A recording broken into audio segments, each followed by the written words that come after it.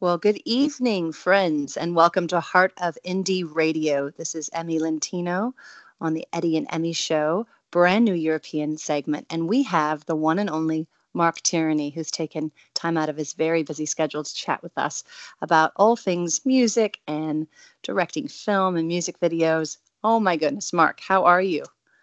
I'm very well. Happy to be here. That's awesome. So it's really an honor to have you on our show. As I've given you a brief sort of opening, folks that maybe aren't familiar with your work, or they are, but they actually haven't heard your voice. You've kind of mastered everything from sound engineering, producing, songwriting, directing films, music videos, documentaries, just to name a few. How are you able to manage all of those different facets of creativity? And do you ever feel like you're just going to implode with all the creativity? There have definitely been times when I thought, okay, this is just a little much. Uh, yeah, there have definitely been times like that. But the main thing that threads all of those things, it's just about creative decision making. And once you become good at that, and the director, whether it's making documentaries or making a record, once you understand the process of how to access your creativity, then you can apply it in just about any field going. So it becomes quite simple to actually explore different creative avenues once you understand your own process. That's very true. And do you feel that that's, a strong work ethic and also a focus has also helped with that creativity, just to drive those projects, especially the ones that were probably a little bit more challenging than others? There are definitely some that are more challenging than others, but the key is to stay focused on where you're going and try not to get bogged down in where you are. And so that's always worked for me to understand. Well, if I can just get to this point in time, then I'll be fine. So as long as you're continually working to that vision, then it really doesn't matter how many hours or how much blood, sweat, and tears the project's taking, because you can see the finish line in your mind. So that's how it's always worked for me. If I have those finish lines, then I know I'll get there, and I don't care how.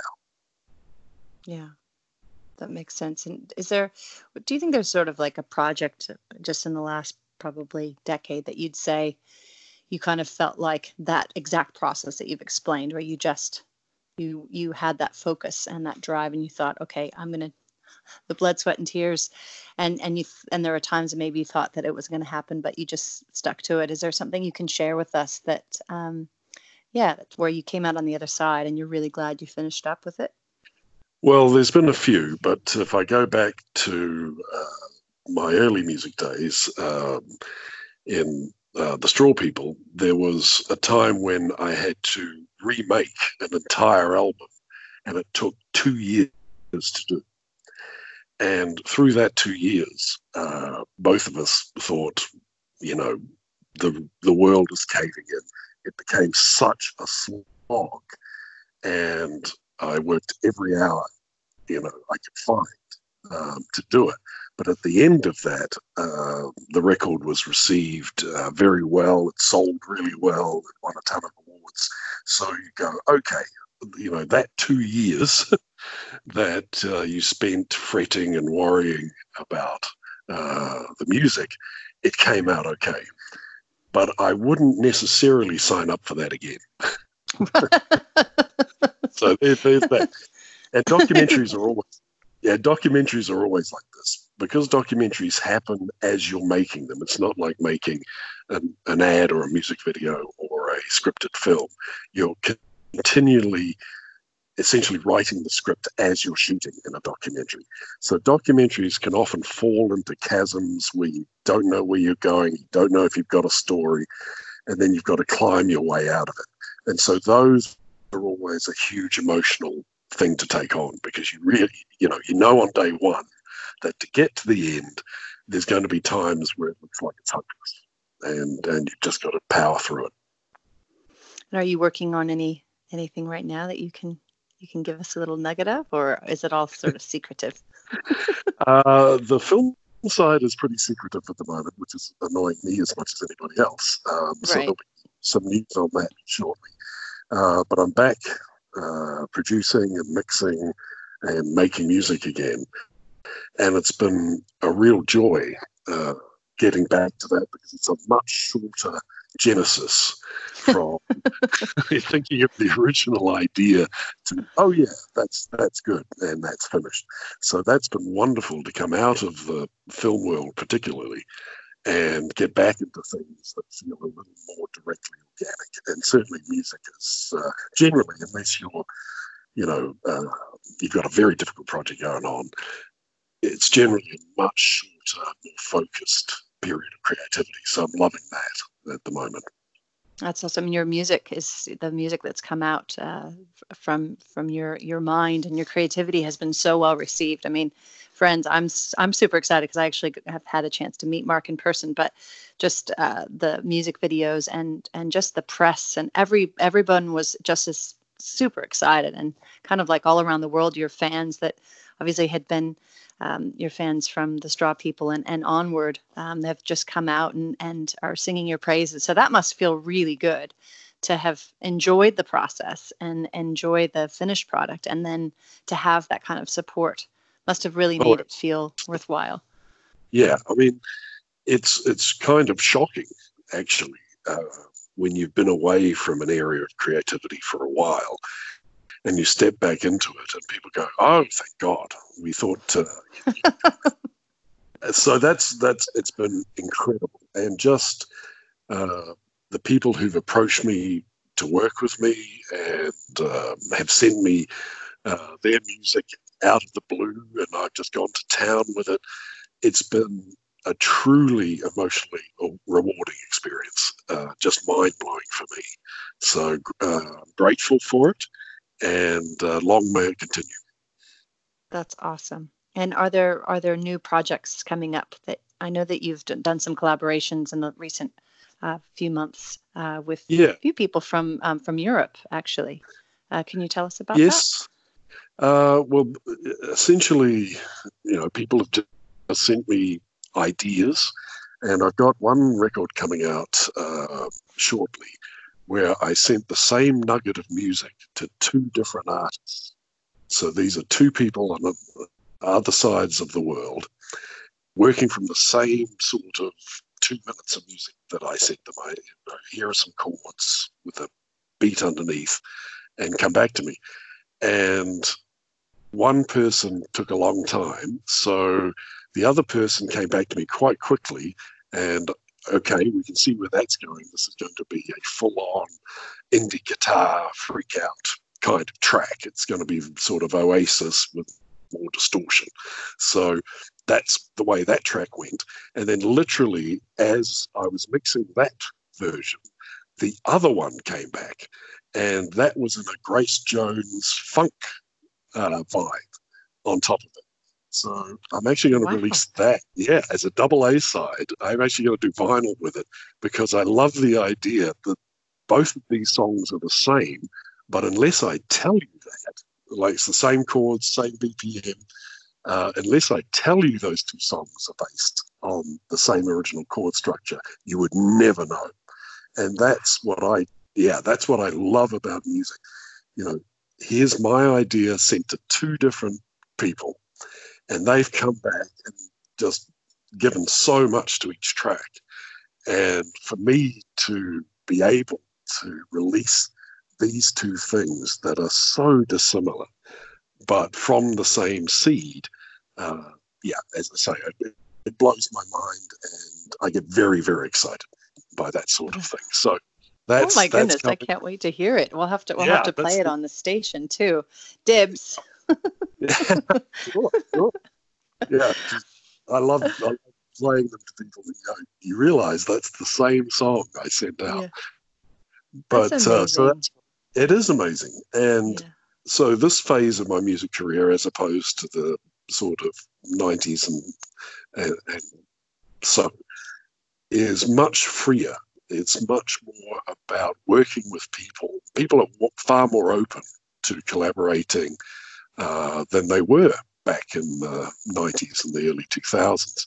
The industry has changed so dramatically that now people are recording in their homes and on their boats, etc. And so you can have this very free-flowing musical discussion without it all having to be in the same room. So that's been just so freeing for me in my style of music. That's awesome. And time management. I mean, how are you able to do the music and the film and obviously all the other projects that because you're highly sought after for many, many different things. Do you kind of feel like you're at this point where if it doesn't kind of resonate with you, you just sort of say, well, I mean, kind of how does that work just with, balancing everything else? How do you keep sane and peaceful?